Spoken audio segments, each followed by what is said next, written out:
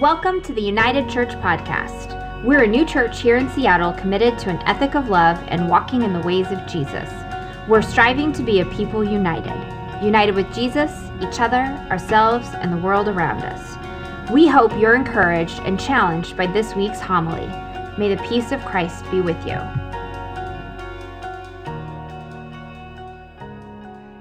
How are you doing? I feel like I'm asking that question more and more lately, and not as a greeting, but as a desire to truly know. How are you doing? And sure, in this space, it's not like I can hear your answer, right? But you can. You can listen intently for a moment and answer that question. How are you doing? There's a lot going on right now. Depression rates have tripled since the start of this pandemic. 25% of young adults have contemplated suicide in the past 6 months. Anxiety is swirling at an unbelievable pace, especially as we get closer and closer to Election Day and whatever will happen afterwards. The deep divisions that are being exposed in our society among friends and among family, among coworkers. Relationships are being destroyed. I keep hearing more and more phrases like, I can't believe I was ever friends with a person that could believe that about Black people. I didn't even know they believed that or thought like that. How could they deny Breonna Taylor's life mattered? How could they say what they're saying about her or Jacob Blake? All from family, friends whom we've since broken up with. Masks are being pulled off and our reality is being turned upside down. So how are you doing? Can we take a minute and actually answer that question? Can you sit with me here for a moment? Sink low into your seat and feel the weight of your body sinking, grounding yourself and taking a deep breath. And if you need a point of connection, of comfort, of just knowing someone is with you, feel free to just look into my eyes.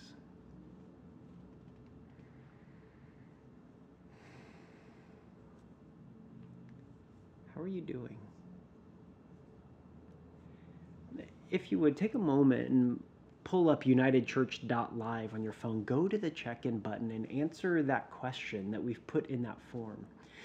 Put your answer to that question in that space and let me know, because while we may not be able to have the conversation right now in this moment, we can still begin the conversation. I'm not too busy for you. How are you doing?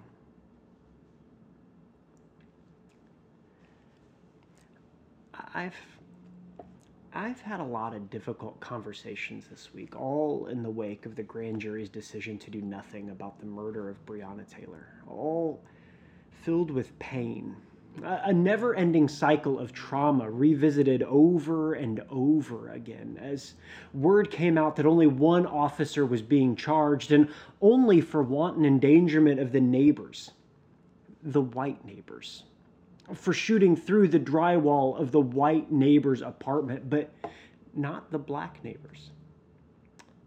My friend sighed heavily and said to me, because we can't be owned anymore, we're no longer as valuable as property. We're the wretched of the earth. And what's worse, my white brothers and sisters deny this pain even exists. They deny my lived experience and tell me I'm crazy. I'm not even seen anymore, except as a threat. On Friday, Hannah introduced us to the term amputation of sight in her meditation. This idea that we've gouged out our eyes, that because of all of the pain and trauma that surrounds us, that overwhelms us, it creates and causes so much anxiety and fear, we stop seeing. It's almost like we filled up our quota and then we get to work and ignoring it all, shoving ourselves into an isolation of our own making, an isolation we don't even know we occupy, lashing out at anyone who asks us to see. We ate from the knowledge of good and evil and then clenched our eyes shut so that we couldn't see the difference. When Jesus said that he had come to restore sight to the blind, I have to wonder if this isn't part of what he meant. To see the pain and trauma of economic imbalance, of oppression and injustice, and the prison industrial complex, that we might see the differences between good and evil. In 2011, at 31 years of age, I finally summoned up enough courage to preach my very first sermon about racism and white supremacy in the church. There's no racism in the church. What are you talking about? This is ridiculous. We live in a post-racial society now. Obama's the president. It's a new century. Racism is dead. The backlash was quick. And you'd think that I was preaching in the Midwest or something, but no. This was in San Francisco. The pushback was severe. Which, just an aside, if you've seen the show Woke on Hulu, it kind of makes the point about San Francisco for me. Anyways, the very next year in 2012, Trayvon Martin was stalked and murdered by George Zimmerman. And my eyes were opened for the first time to the racism in the criminal justice system. That it took nearly 60 days for Zimmerman to be arrested, a year and a half later to be found not guilty, and days for me to see the racism explode once again in the church, of victim shaming a 17-year-old boy, calling him a thug, a criminal, for walking home with a bottle of tea and a bag of Skittles. I'll never forget the day that I ran into an older gentleman whom I loved and respected. It was a few days before Halloween, a nice brisk breeze, and me with no hair. It was a bit chilly. So I pulled the hood over my chilly and sensitive little head. He looked at me and snickered and said, "Who are you supposed to be? Trayvon?"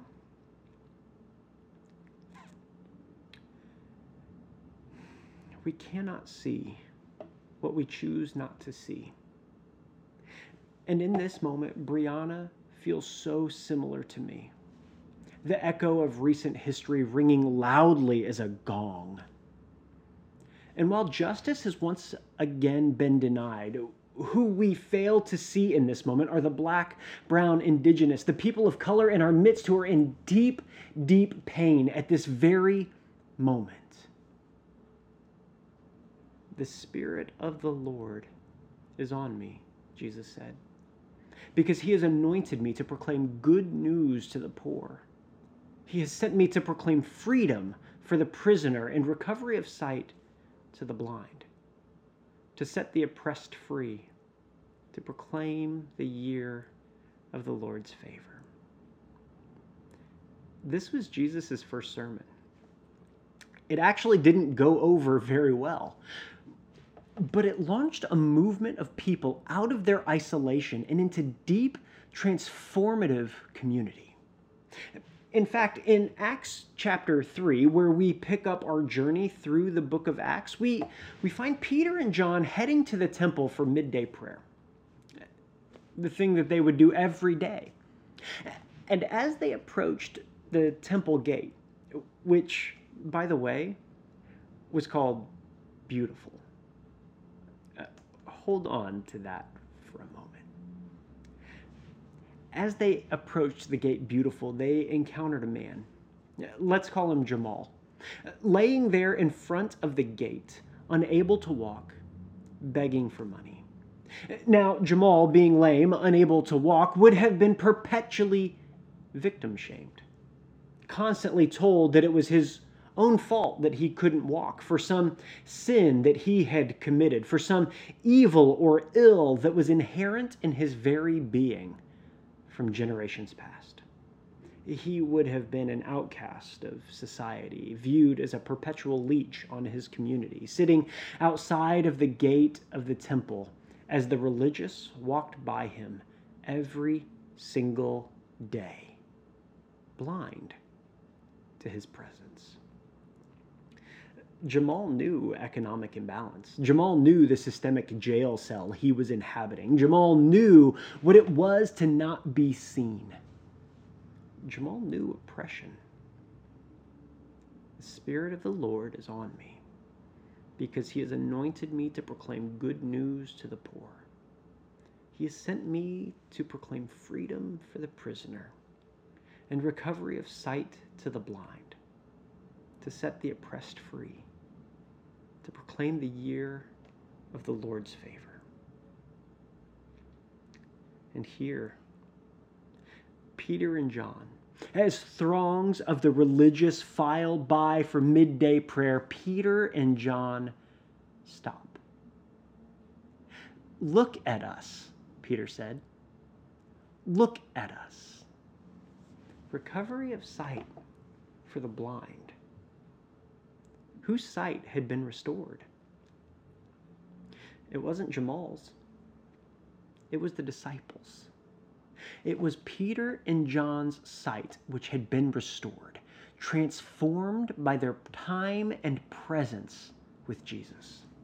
As all of the religious filed by without notice, Peter and John saw Jamal. They saw his pain, they saw his suffering, they saw his trauma, and they stopped. "Silver or gold I do not have," Peter said, "but what I do have I give you. In the name of Jesus Christ of Nazareth, walk." Taking him by the hand and helping him up, instantly Jamal's feet and ankles became strong, and the power of God moved through his body as he jumped to his feet and began to walk. Everything in that moment changed for Jamal, because the disciples chose to see, to really see, and act. This was the first time Jamal was truly seen by the religious. Jamal, for the first time in his life, of his own power, walked through the gate called Beautiful. And can we sit in that image for a moment? Can you see his joy? As the words of Jesus in Luke 4 are fulfilled in this moment, can you see his joy? He walked and jumped and praised God through a gate called Beautiful. This is what happens when we see, when we take notice of the pain and the trauma of others, when we honor their presence and see them for who they are, and do something with our power and privilege to fight for change and the things that cause their pain. And as Jamal strutted into the temple courts, the religious noticed him. The religious saw him. The religious's eyes were opened by his joy, and they were filled with wonder and amazement. When justice comes, everyone pays attention. And they see you too. Everyone came running to the disciples. Because here's the thing. True disciples are being watched. They do things. They act on things. They cause a ruckus and upset the systems and structures of oppression and injustice around them. They don't sit idly by with eyes clenched, ignoring the evil around them. You see, you, my brothers and sisters, you, the people of United, you are being watched right now. I don't know if you know this or not, but you are being watched. This thing called Facebook has become the new temple courts, the place where everyone seems to congregate and gather to express their opinions and shout with bullhorns at one another. And you, the ambassadors of Christ, are being watched. People are looking to see what you say or don't say, to see what you stand up for and what you let wiggle away, to see if you're a disciple of Jesus who proclaims good news to the poor, who proclaims freedom for the prisoner, who helps the blind see, sets the oppressed free, those who act,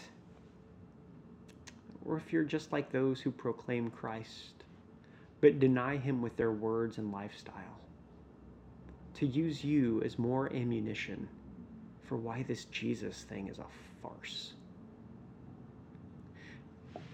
Recently, I've heard this refrain said as I've started to amplify my voice. I didn't know Christians cared about racial injustice, or climate change, or voting rights, or economic injustice. Perhaps it's because I'm a pastor and it's hard to wiggle away from that identity online, but it's possible for you too. To be bold in your stance as a follower of Jesus, as you proclaim good news to the poor and stand against injustice.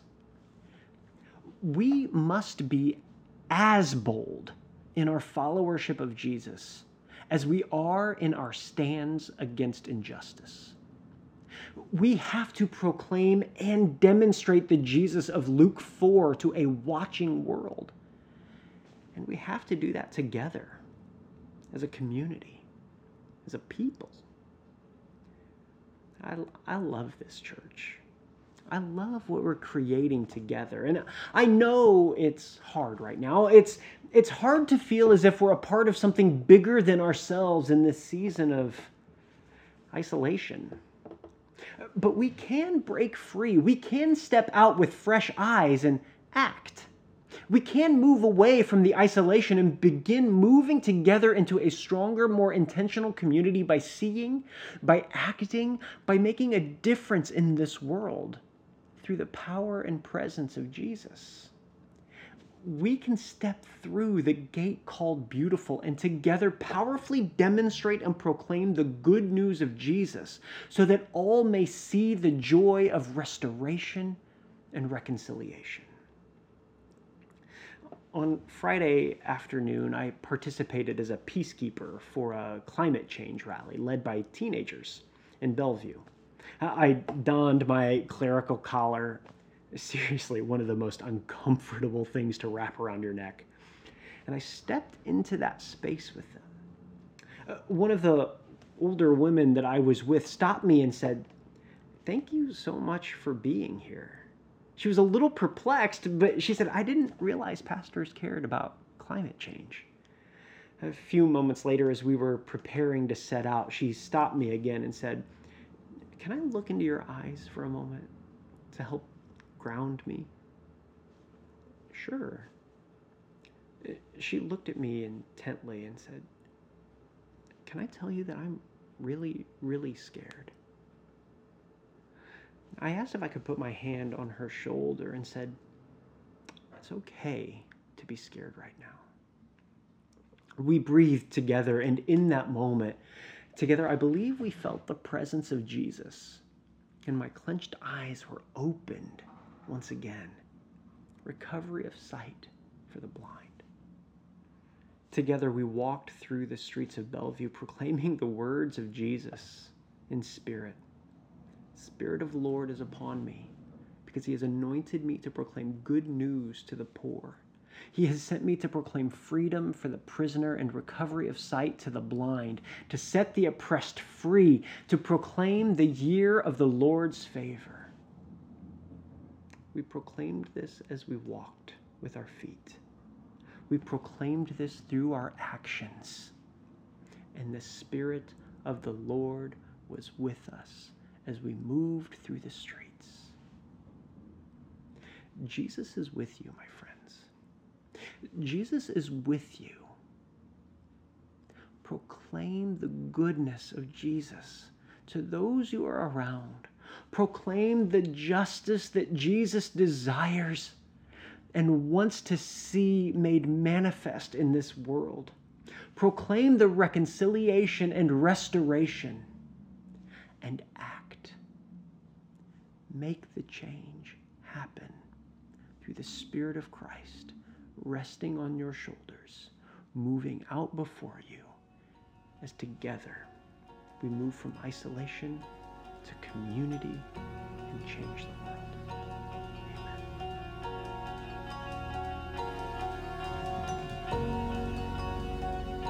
Thank you for listening to this week's homily. If you're in Seattle, we'd love for you to join us at 1316 3rd Avenue West in Queen Anne. If you'd like to support our efforts, please visit unitedchurch.gives to partner with us financially. Be in peace, and God bless.